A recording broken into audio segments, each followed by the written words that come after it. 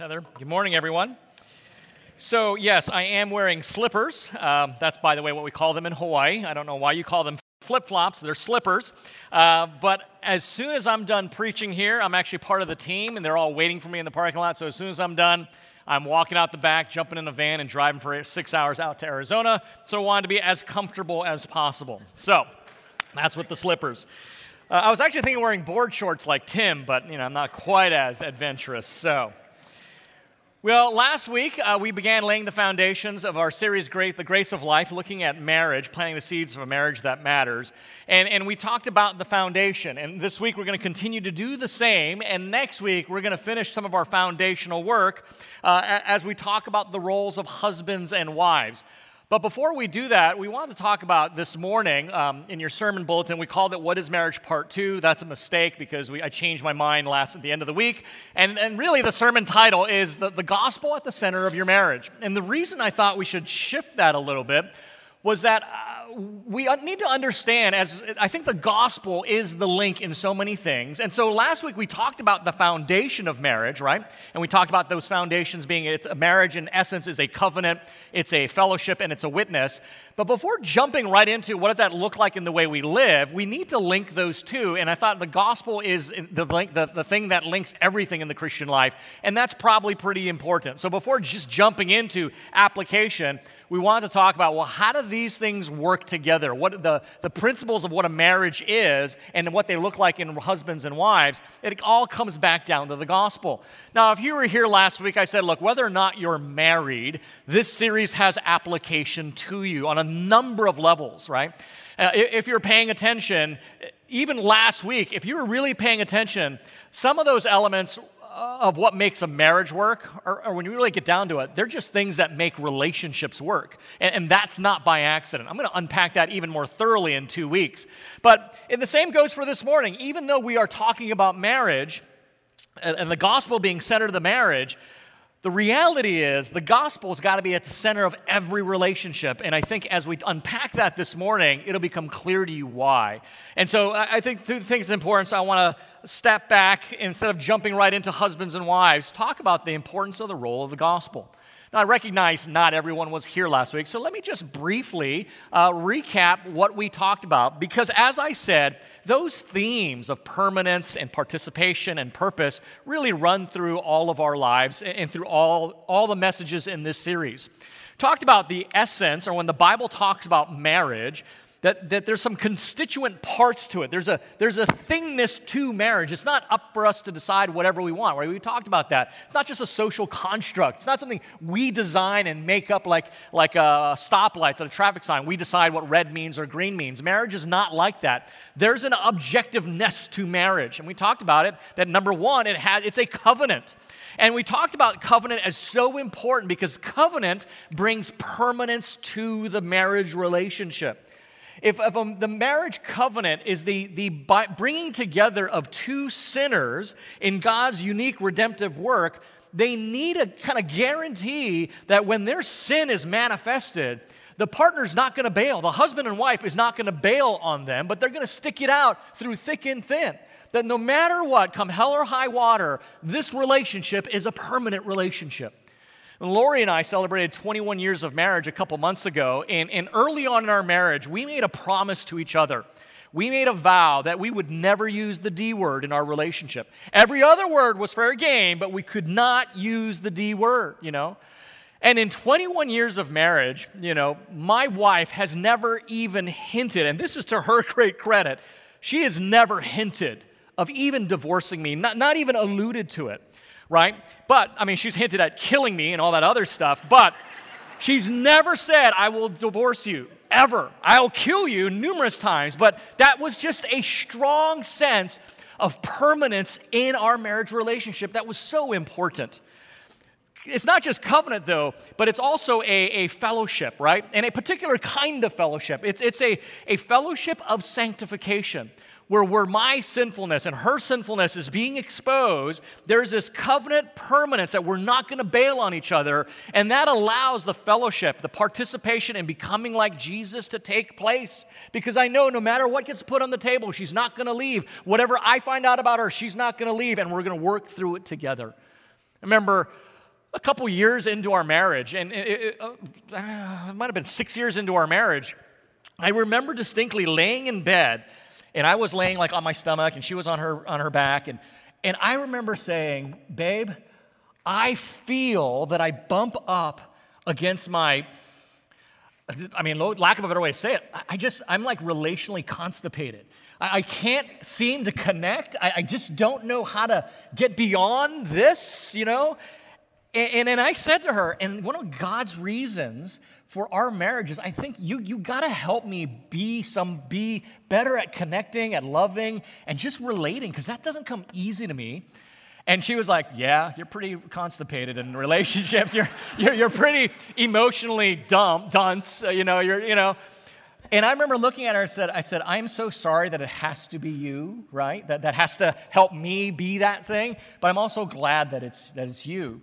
And that's because there was that sense that we're in this together. She's helping me be like Jesus in all the good and the bad. And so part of marriage is it's a fellowship of participation, but it's a specific participation. It's not just having fun and having kids and family vacations. It's about becoming like Jesus. It's about sanctification. And if you don't know that word, sanctification is the word that basically theologians use to describe the progressive process in our thoughts, actions, and feelings of becoming more like Jesus Christ, set apart from the world and set apart for God's purposes. So a marriage has a covenant that no matter what, we will be together. So that when all the junk comes up, when our inabilities and immaturities get to the surface, we're working through them together to be like Jesus Christ. So that's a covenant, it's a fellowship, but it's also a witness. That we recognize that because of this process of trying to become like Jesus Christ, there's a purpose for our marriage beyond the both of us. And that's really important. That purpose is directly and distinctly a God-oriented, God-centered, and God-glorifying purpose as we display together the way our Lord relates. That as God the Father exercises a judicious love and direction over the Son, and God the Son exercises a glad-hearted submission to the Father's direction, Lori and I, in our marriage, we are working together to signify and point out that's how our God works. And so there's a witness. So regardless of how, even if it doesn't work out well for us, we realize there's more at stake than our own personal fulfillment. There's more at stake than whether or not we feel compatible anymore. There's more at stake than whether or not we're enjoying the marriage as much as we once were when we first married, or that we're living up to our vows. There's much more at stake because we are a witness to something else.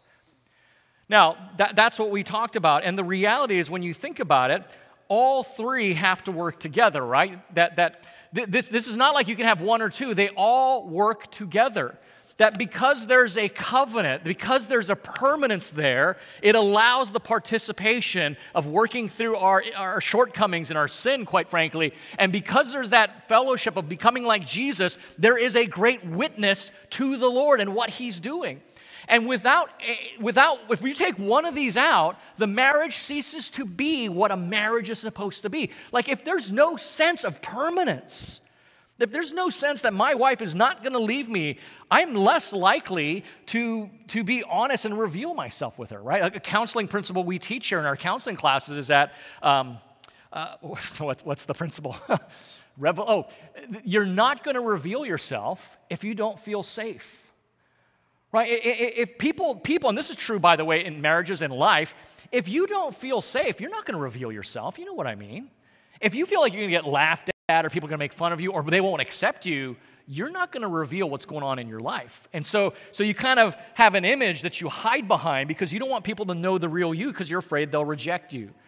But when there's this permanence that no matter what, she won't leave you, or leave you, you won't be left, that allows for that kind of fellowship, right? Yeah, you might have. Somebody check their phone. Let's all check our phones because somebody's phone's going off.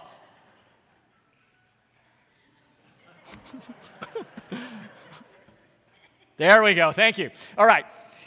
Now, if there's no if there's no covenant, there's no permanence. There's no participation. If there's no participation to be more like Jesus Christ, the witness of the marriage, at worst, the witness is this: that there's no hope for genuine change in this world Because if two people who voluntarily promise to love each other till death do they part can't even work it out, then what hope is there for anyone? Right? So at worst, that's the witness, that there's no hope in this world. At best, if there's not a witness understanding the witness God has for us, at best, our witness, it might be of a good marriage, but it won't point to anything other than you two are good people for staying married together. It's not going to point to the redemptive power of the gospel to make people like Jesus and work through the hard things of life. And so if there's no witness of that, right, if there's no inbuilt witness, if the marriage doesn't point to something beyond them, why bother the covenant aspect? If marriage is just about us and it doesn't work out the way we want, why don't we just leave it if it doesn't work out, right? So my point is simply, all these elements have to work together for marriages to continue, for that foundation to be there. That's what we talked about last week. I'm just looking at my notes and realizing I got off page, so I have no idea where we're at. But here's the problem. The problem is, even in the best of circumstances, right, marriage is hard, right? Even in the best of situations, marriages are difficult. You don't have to look further than the first 2 pages of the Bible. You go to Genesis chapter 3, and what do you see? I mean, you see the first married couple, right? And they're like on their dream honeymoon. They're both naked in a garden, and it's fantastic, right? So this is like fantastic. This is the epitome that we have the expression. It's like Eden. They lived in Eden. But yet even there, sin crept in, and things went horribly sideways. If you look at Genesis chapter 3, there, they sin against God, and then Adam denies responsibility and then blames God and his wife, right? And then his wife, not to be outdone, blames the serpent and then pulls the victim card. So even in the best of situations, the Garden of Eden, marriage, they turn on each other. They throw each other under the bus. They're no longer protecting one another. They're trying to expose one another. Marriage is hard, right? It's just a reality in a fallen world. But notice immediately as this first marriage goes sideways, God foreshadows, and we'll look at it in a little bit, God foreshadows the answer not only to fix their marriage, but the answer that fixes everything. This is what theologians call the proto-gospel. In other words, the very first mention of the gospel, the shadowing of the gospel, Genesis 3:15, and the Lord says, I will put enmity between you and the woman. He's talking to the serpent, and between your offspring and her offspring. So he's talking already at the get-go that this whole world is going to be divided by 2 types of people, those who are of the offspring of rebellion against God and those who are going to do things God's way. And then he kind of like personalizes it, and he, speaking of the offspring of the woman, he shall bruise your head, and you shall bruise his heel. This is called the proto-gospel.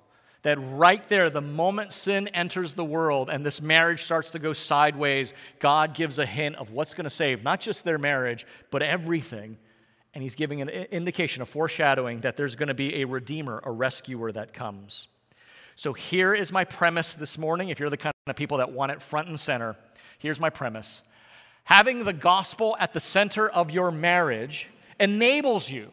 It's the thing that makes you build into your marriage those elements of covenant, of fellowship, of witness. It gives you the ability to have that permanence, that participation, to understand the purpose of your marriage. That gospel does that when it's at the center of your marriage, and it does that for 2 reasons. It can do this for 2 reasons. Number 1, it orients your heart correctly, and number 2, it trains you to love the way you should, okay? This is why having the gospel at the center of your marriage is so critical, because it orients you in your behaviors, right? It trains you in your heart. Now, by the way, notice, this is true of every relationship, isn't it? It's not just true between husband and wives, but the uniqueness of marriage is that beautiful family unit is the first arena where God's glory in redeeming us is worked out. Right? Either that's where the glory begins or the pain starts is in the marriage. So we got to talk about that. So let's look at them one at a time. The gospel orients us correctly. Here's a phrase that's very familiar to you, that we are sinners in need of grace. Now, just to be clear, and if you've been at CCC long enough, you should know this, but when I say gospel, right? When I say gospel, I don't just simply mean the simple gospel message that you may have heard as a child in Sunday school. Right? I don't just mean that God in His love and His glory created all creation and put image bearers in the garden so we might bask in His goodness and grace and enjoy relationship with Him. But because of our foolishness, we rebelled against Him in sin and have been rebelling against Him all this time. But because of His love and mercy, He sends a Redeemer, He sends His rescuer, He sends His Son to live the perfect life that we should but don't, and die the death we should but don't. And all of us who repent of our sins and see Jesus Christ as that salvation will receive mercy and be reconciled to God. I don't just mean that. That's a little story that kids, in a different way, could tell you from our Sunday school class. I mean something so much more. When I say gospel, I don't just mean the simple message. I don't just mean Matthew, Mark, Luke, and John, those 4 books in the Bible, right? I don't mean the ABCs of the Christian faith, and once you got that, you go on to the more advanced stuff, like maybe the book of Revelation, right, for example. I mean by the gospel a way of seeing the world from a distinctly God-oriented way, the way God sees the world. I mean a worldview that is critical. I mean a pair of glasses by which we see everything. And I think it's summed up in that expression, sinners in need of grace. Number one, sinners, this is what the Bible says we are. It's the definition of what humanity is. And the Bible says that humanity, because of its sin, is completely wrecked, desperate, wrong, deformed. I am unable, I am unwilling, I am unloving. And I don't just mean I mean all of us, right? That's what we are. I am self-focused in my self-esteem. I am self-centered in my self-care. I'm self-absorbed in my self-protection. As a sinner, life is about me. I am a me monster. Everything is about me, and if you do anything against me in my world, watch out because you'll get the monster. And that's what the Bible means. I mean, I could throw up a bunch of verses to show you, but this is in general what the Bible means by being a sinner. If you cut me off in traffic, you'll see it. If you take my seat in church, you will see it. If you bother me, if you annoy me, if you bug me, ignore me. If you look at me the wrong way or don't look at me at all, in short, if you do anything I don't like, you're going to get it. That's what the Bible means by saying we are sinners. And here's what's important, friends. If you don't understand that this is what the Bible talks about, that you are a sinner, you're going to miss a good percentage of the core message of this book. You will begin to see Christianity as just a moral system of do's and don'ts, rules we got to follow so we can change our behavior. Because what does it mean to be a sinner? Well, you drink too much, you cuss too much, you sleep too much, you sleep around too much. Now, those are sinful, don't get me wrong, but there's a reason we do those things. Because I'm trying to satisfy something in me, and that's why I do these things. I am a me monster. And that's what the Bible means by being a sinner. And we are living in a world with about 8 billion other of these me monsters. And when you push my agenda forward, guess what? You and I are going to be friends. But when you get in my way, guess what? You and I are now enemies. So everyone's an enemy or friend dependent upon how they advance what? Me, myself, and I, the unholy Trinity. Right? That's what the Bible means when it says we are a sinner. And if you're married, you promise to live your life with one of these, right? And if you're not married and you want to be, that's what you're getting connected to, right? I'm just being honest here. That's why we have that book, When Sinners Say I Do. That's what marriage is, right? These two coming together. That's the definition. Now, here's our situation. We are sinners in need. Right? This is like the most abused word in our culture, right? So let's be clear on what need means. A need means you require something essential without which something critical cannot happen. The Merriam-Webster Online Dictionary defines a need as a condition or situation requiring supply or relief, something that must be done. So when it comes to marriage, friends, what are we in need of? Quality time, acts of service, physical touch, gifts, right? You guys are familiar with the 5 love languages. Maybe it's good communication skills, techniques to manage our conflict, better parenting tools, more consistent date nights, a more understanding spouse, compatibility maybe, personal space. Now, I'm not making fun of those. Certainly most of those cannot hurt, right? But given the Bible's definition of what we are, do you really think any of these, or even all of these, is what your marriage needs to be successful if you haven't changed the fundamental reality that you are a me monster? Friends, I've been counseling married people for 3 decades, okay? And here's what I've learned. If the fundamental reality that you are a me monster has not been changed, you will use every skill, every technique, everything you learn to manipulate situations to better serve yourself. That's what happens. So you'll learn communication skills and outwit people who don't have them so that they can serve better your purposes. You will finagle and manipulate situations so they serve you rather than serving your wife or your husband. Now, I put up on the book spot a bunch of books on marriage that I found were really helpful. There are other books I haven't put up there that are very helpful, but there's a problem with them, right? They all push what I call a need theory. Some of those books are The 5 Love Languages by Gary Chapman, good book. An older one, His Needs, Her Needs, right? And then there was a more recent bestseller called Love and Respect, right? Now, I've read all these books. I like them, and I think they come from a Christian perspective. And if you're trying to work on your marriage, I could recommend those to you as well with one caveat. I want you to be careful of this need theory that is permeating so much of the therapeutic literature on marriage and relationships. What I mean by the need theory, here's the problem with it. The need theory normally devolves into some form of determinism. Okay, so Love and Respect. It's sold 5 million copies, 6 million copies. It's a huge one. Generally like it, but the need theory goes like this. If wives don't give the respect their husbands need, they will get on the crazy cycle, right? And they list all these things that husbands do to get respect. And if husbands don't give wives the love they need, they go on this crazy cycle, and then they list all these things women do to get that love. Okay?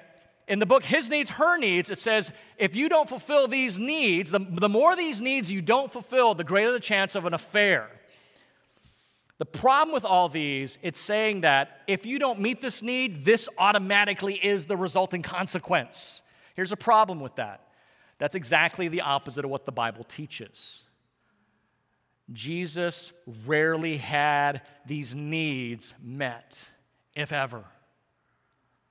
And yet he loved sacrificially, he gave abundantly, and he was generous with all around him. And his needs were never met. I'm not saying don't fulfill needs, but I'm saying be careful of this theory that's going through our culture that if you don't get your needs met, this is what you have to do or what you will do, because that's clearly not true. The Bible doesn't teach that. The Bible does teach a need theory that you need God, you need rescue, you need truth. The other problem with the need theory is that it moves the object of blame. So the theory goes like this. If this spouse fails to provide this spouse's needs, then this spouse who didn't get their needs met will commit certain sins, the determinism, and this spouse is to blame. In other words, if I don't meet my wife's needs, she's more justified to act out in certain ways. But that makes me responsible for her behavior, and that's not what the Bible teaches either. Let me put it to you this way. My sin does not make my wife's sin not a sin. In other words, if I fail to meet her needs, it doesn't justify her behavior to respond however she wants, as if now it's okay because I failed to meet her needs. Does that make sense? Here's another way to say it. 2 wrongs don't make a right. 2 wrongs do not make a right. If your spouse fails to meet a need, and that might be sin, that sin does not justify your sinful response. Does that make sense? My wife's sin doesn't make my sin not a sin. I can't control how she's going to behave, but I can control how I will behave. And that's the general problem I have with some of these need theories. And a lot of them, His Needs, Her Needs, Love and Respect, 5 Love Languages, again, good books, just be aware of this. It makes it say that if I meet your need, you will love me better. Does anybody see a problem with that idea? Because the Bible teaches me to love you regardless of how you will respond to me. It's not about meeting your need so you can meet my need. It's about meeting your need because God called me to do so.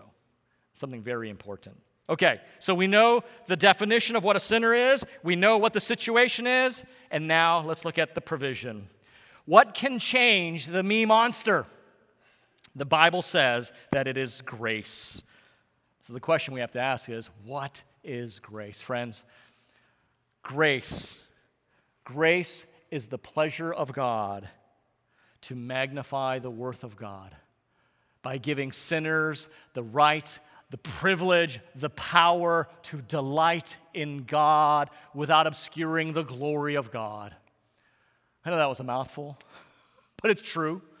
Friends, grace is the pleasure of God to make much of the worth of God given to sinners like you and I, the right, the power, and the privilege to delight in Him without obscuring His glory. That is grace. It takes the focus off of me, it takes the worship off of me, and it places it on Him, the only one who's worthy and deserving of that praise and worship.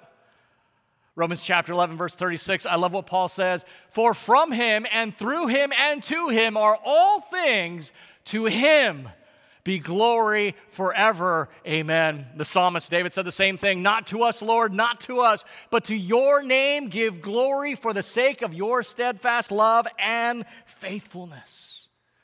Grace changes us from being a me monster, a glory thief, trying to bring all the attention and focus on myself, and brings it to God. And friends, God is the only one who can bear the weight of that kind of worship and glory. I feel for the celebrities in our culture because human beings were not meant to carry the weight of that kind of adoration and praise and worship. And we see lives destructing all the time, right? And that's why I'm a little concerned that that kind of is trickling down in our society. One of my favorite hymns are the anonymous hymns. In a world where everyone's trying to become known, I love that we have hymns that nobody has a clue this side of heaven who wrote those. Because we can't handle praise and glory without it corrupting us. Only God can. And it does us good when we bring that worship to Him.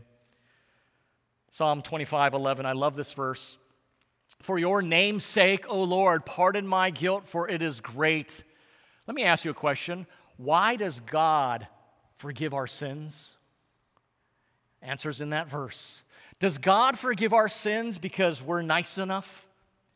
Does God forgive our sins because He knows we've learned our lesson and we won't do it again? Does God forgive our sins because, oh, well, it wasn't that big of a sin, so I'll ignore it? No. God pardons our iniquity. He pardons our sin for His name's sake. For the sake of His name and glory, God forgives. But not just negatively, look at it positively. Psalm 23:3. God restores my soul. He leads me in paths of righteousness for His name's sake. Friends, why does God restore you? Why does God bless you? Is it because you're all that in a bag of chips, right? Does He do this because you're just beautiful or handsome? Does He do this because He wants to get on your good side? No. Why does God do good to us? For His name's sake. He forgives our sins because He's a glorious God who's merciful. He blesses us because He's a glorious God worthy of all praise and worship. Friends, that is what we need. A radical reorientation, a radical change, a radical rescue from us being me monsters to Him. That's the gospel message. And you know this. If you've been in a church, if you've been at least in this church for at least a year, you know this, that worship of self corrupts everything. Worship of God causes everything to flourish. And it was grace that was given to us to effect this change. And friends, when you know in the core, in your bones, that you are your biggest problem. And I get, we're talking about marriage, and you're living with a me monster. I get it. I'm counseling, me and the elders are counseling many marriages in this church. We get how hard you are to live with, right? Your spouse, man, whoa, I get it. I get it. But we're all me monsters. And when you understand, even when your spouse sins against you, we so often sinfully respond, and it makes the situation complex.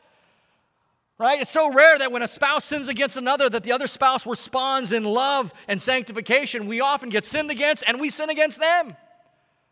I get it. But when you get it in your bones that your biggest problem is you, and that Jesus Christ came to rescue you from yourself, right? Not your spouse, from yourself, and rescue you from yourself to himself, you start to understand everything more clearly, including your marriage. This is what Paul is getting at. Colossians chapter 1, verse 3. Jesus has delivered us from the domain of darkness and transferred us into the kingdom of his beloved Son. He has brought us from this me monster kingdom of your own, and he's brought you into his kingdom. Now, this is the orientation, this is the worldview, if you will, of the gospel. Let's talk a little about the mechanics of how that works out, how it trains us to love better. But before we do that, you might be sitting there going, yeah, but I understand all this. I still can't get along with my spouse. Or let's broaden the net, the people at my workplace or the neighbors in my community. Again, this applies to all of our lives, but centrally to our marriages. Let me suggest this. Maybe this could be the problem. Thomas Watson, old Puritan preacher, said it best. Till sin be bitter, Christ will never be sweet. Till sin be bitter, Christ will never be sweet. Because morality doesn't satisfy. Rules and do's and don'ts, you will never be able to live up to that. Until you taste in your mouth and see in your life the destruction of sin, the gospel will mean nothing. You can just be religious. But when you get that Jesus came to rescue me from myself and no longer make me a me monster and make me a worshiper of him, the pieces start to come together. Got a call before I go on. Lori and I were doing some marriage counseling at my last church. On and off with this couple for so long. He was an idiot and she was clueless, right? I mean, just back and forth. And we loved them. I mean, we're so proud of them to this day. They are small group leaders, thriving. But I remember in the thick of this, getting a phone call. Let's say her name was Susie. She calls me. Sorry if there's any Susies in here. She calls me and says, Rick, I get it. I've been blaming Roger this whole time. I'm the problem. No, Roger, like I said, he was an idiot, okay? He had a lot of problems. But what Susie was realizing was that his sin against me does not make my sin against him not a sin. And I've been using that as an excuse, not realizing that his sin is exposing my need for grace. But rather than press into grace, I press into my own fleshly ways. I try to get back at him. I be passive aggressive. I do all these things. And I don't realize I'm contributing to this crazy cycle. I'm the problem. And I need grace to deliver me from myself. I said, Susie, I think you're onto something there. I hung up and I called Roger. I said, Roger, do you realize you're the problem in this relationship, don't you? Right? And God was softening his heart. He says, yeah, Susie's sin doesn't make my sin not a sin. And I got to own that. And granted, it's not like everything turned the corner, but the point was they both came to the realization that they need the gospel more than their spouse does. Of course, when you understand the gospel, you realize both of you need it the same. But sin became bitter to them, and the answer became sweet. All right, so how does the gospel train us, empower us? We talk about the gospel at the center of our marriages, and that's because grace is at the center of the gospel. But the reason grace works is because at the center of grace is Jesus Christ. As a matter of fact, you could say that grace and Jesus are identical, and that's because Paul says the same thing in Titus chapter 2. For the grace of God has appeared, bringing salvation for all people, okay? That's verse 11. It's talking about Christ. But notice verse 12, training us. It trains us, and notice negatively and positively. Negatively, it trains us to renounce ungodliness, right, and worldly passions, It's like in the context of marriages, just those snarky ways we can treat each other. Either you be like the flamethrower and just get all mad and explode, or you do the cold, the cold freeze and you shut down, don't say anything. Those are passive-aggressive techniques. Rather than speaking the truth in love, to say, that hurt me, can we talk about it? We shut down or we explode. Okay? The gospel trains us to renounce that kind of thing, negatively. But also the gospel trains us positively, look at that, to renounce ungodliness and worldly passions, and positively to live self-controlled, upright, godly lives. And so in the context of family, that could be just learning to lead your family, to gather. Whenever God's people gather, that's where you're going to be. Waking up earlier than your spouse, maybe to pray for them or pray for the kids. Learning to serve together in ministry somehow. Doing whatever it can. Doing positive things as a family. And when does all this happen? Right now, in the present age. The gospel, Jesus Christ, trains us to put away these foolish things and to do these godly things. By the way, this should sound familiar. Let me use language from the Gospels. If you're going to follow after me, you need to pick up your cross and follow me. Same idea of putting off the old man, to use Paul's language, and putting on the new man. It's a constantly turning away from and turning to. We're constantly going to be worshiping something. We got to turn away from the things we worship ourselves and worship the Lord. That's how this works. That's how we're trained. Friends, let me ask you, do you need grace? Do you need rescue, that great rescue from yourself? If you do, then Jesus is who you need. You should know that. Get to know the Son. Read the Gospels. I cannot tell you how many times I minister and counsel people, and I ask the basic questions. Brother, sister, are you in the Word? And I'm not saying that because that's a legalistic thing, that's what you do, that's how you become better. No. Are you in the Word of God? Are you getting to know the Son? Are you part of the life-imparting, faith-growing Word of God? Is that coming into you to renew your mind, to restore your soul, and to transform your life? Get to know the Son. Read of God's Word. Be changed by it. And that happens when you recognize, I'm a me monster, and you will rescue me from that, and you make your mind known to me here.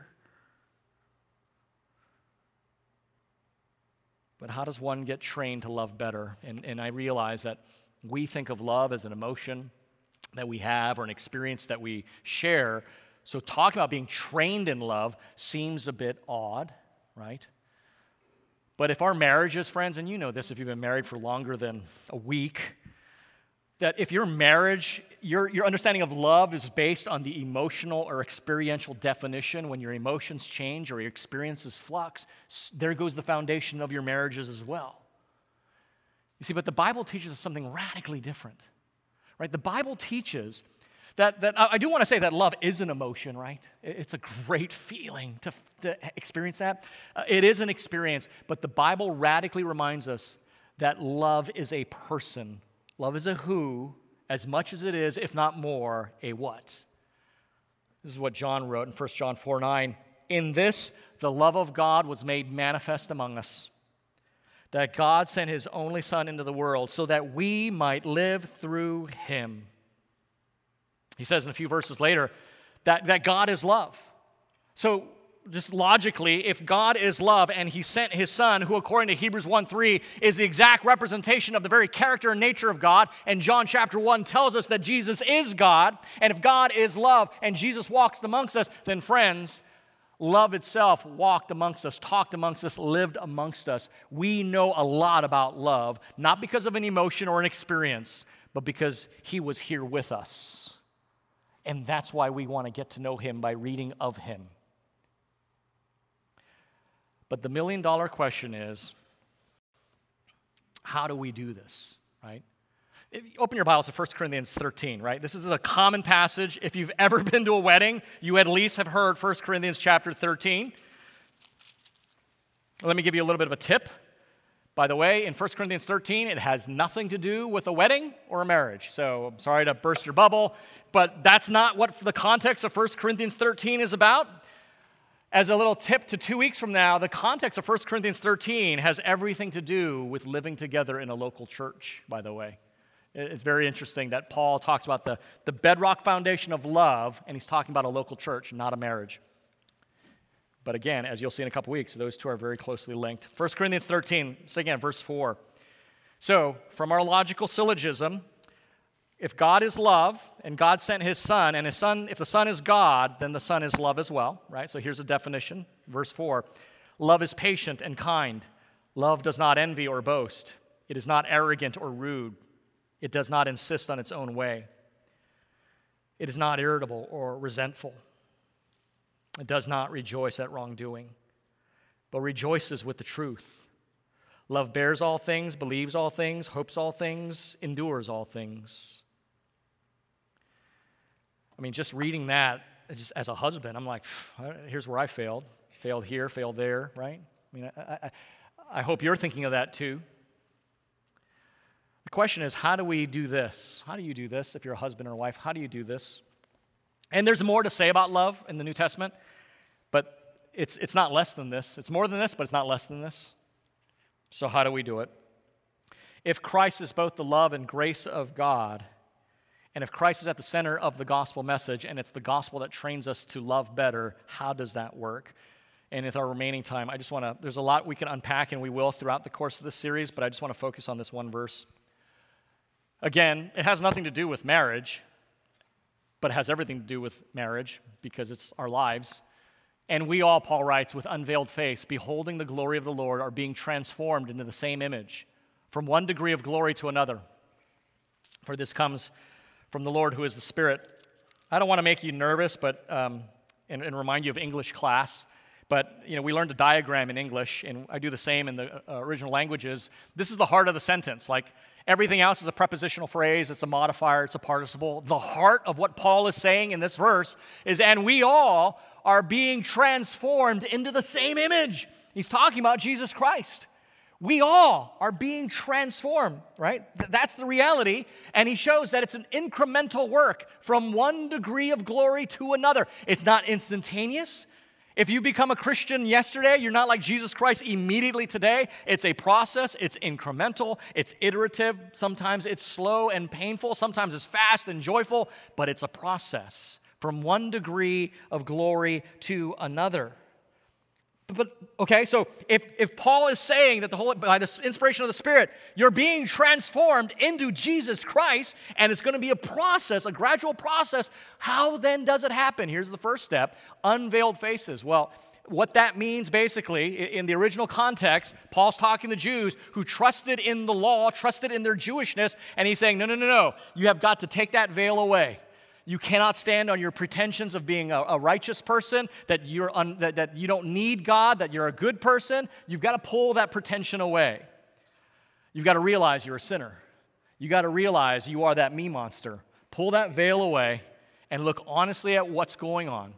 And here's the key, beholding, the glory of the Lord. If you know anything about diagramming, beholding the glory of the Lord modifies being transformed. It shows you how you are being transformed. It's a participle of means. How are we transformed? By beholding the glory of the Lord, we'll be transformed from one degree of glory to another. And how do we see the glory of the Lord? And that's one of the reasons I say read the Word. But probably one of the best places to see the glory of the Lord, and this is where I get back to, it's back to the gospel. It's when you look upon the cross, friends.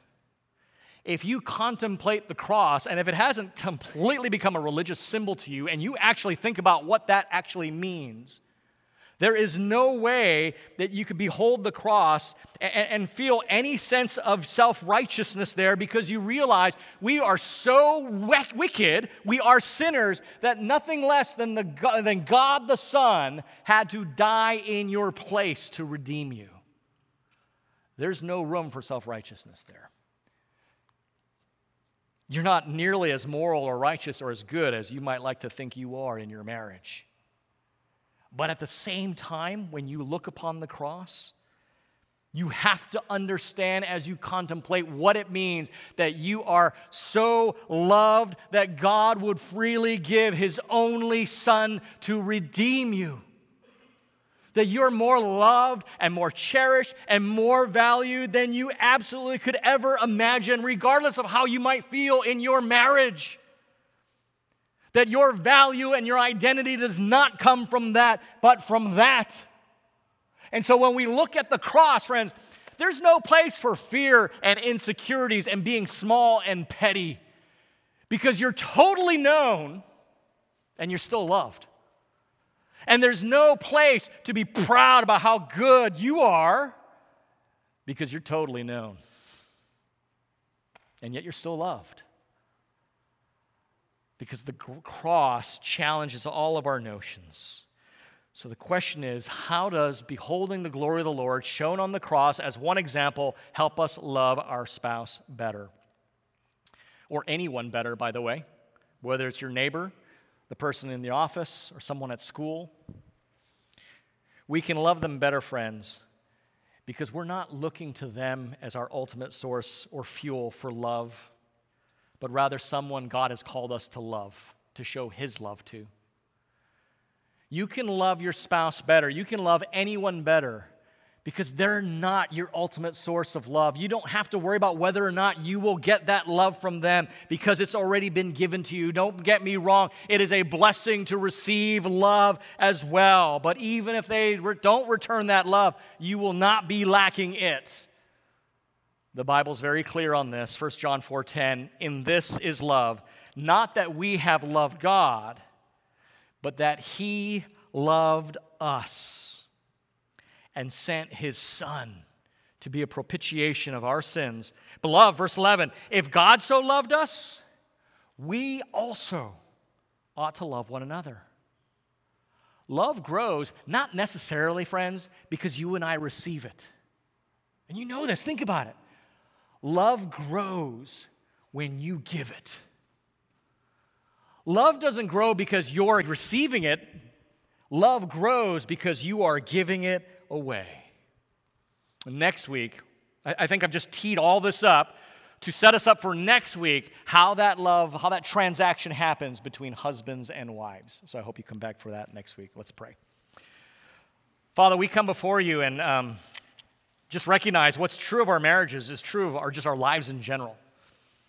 And Father, I just want to admit, so often in my own marriage, I am being convicted that I am still the me monster. Even though it's been 31 years ago that I cried out that you would rescue me from myself, I find myself all over my life. And Lord, I'm pretty sure that's true of everyone in this room. Would you mercifully help us, break us of our self-worship, and put our worship upon you? Father, would you change our affections? Would you fill our vision with the beauty and glory of your character? And we would stop being wooed by the things of this world. Father, that we would stop loving the thing that matters most by loving things that matter least. Father, we thank you that that is exactly why you sent your Son.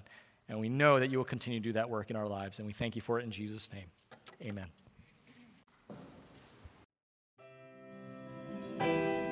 Thanks for listening to this message from Christ Community Church of Laguna Hills. For more information and resources from Christ Community, visit us at www.ccclh.org.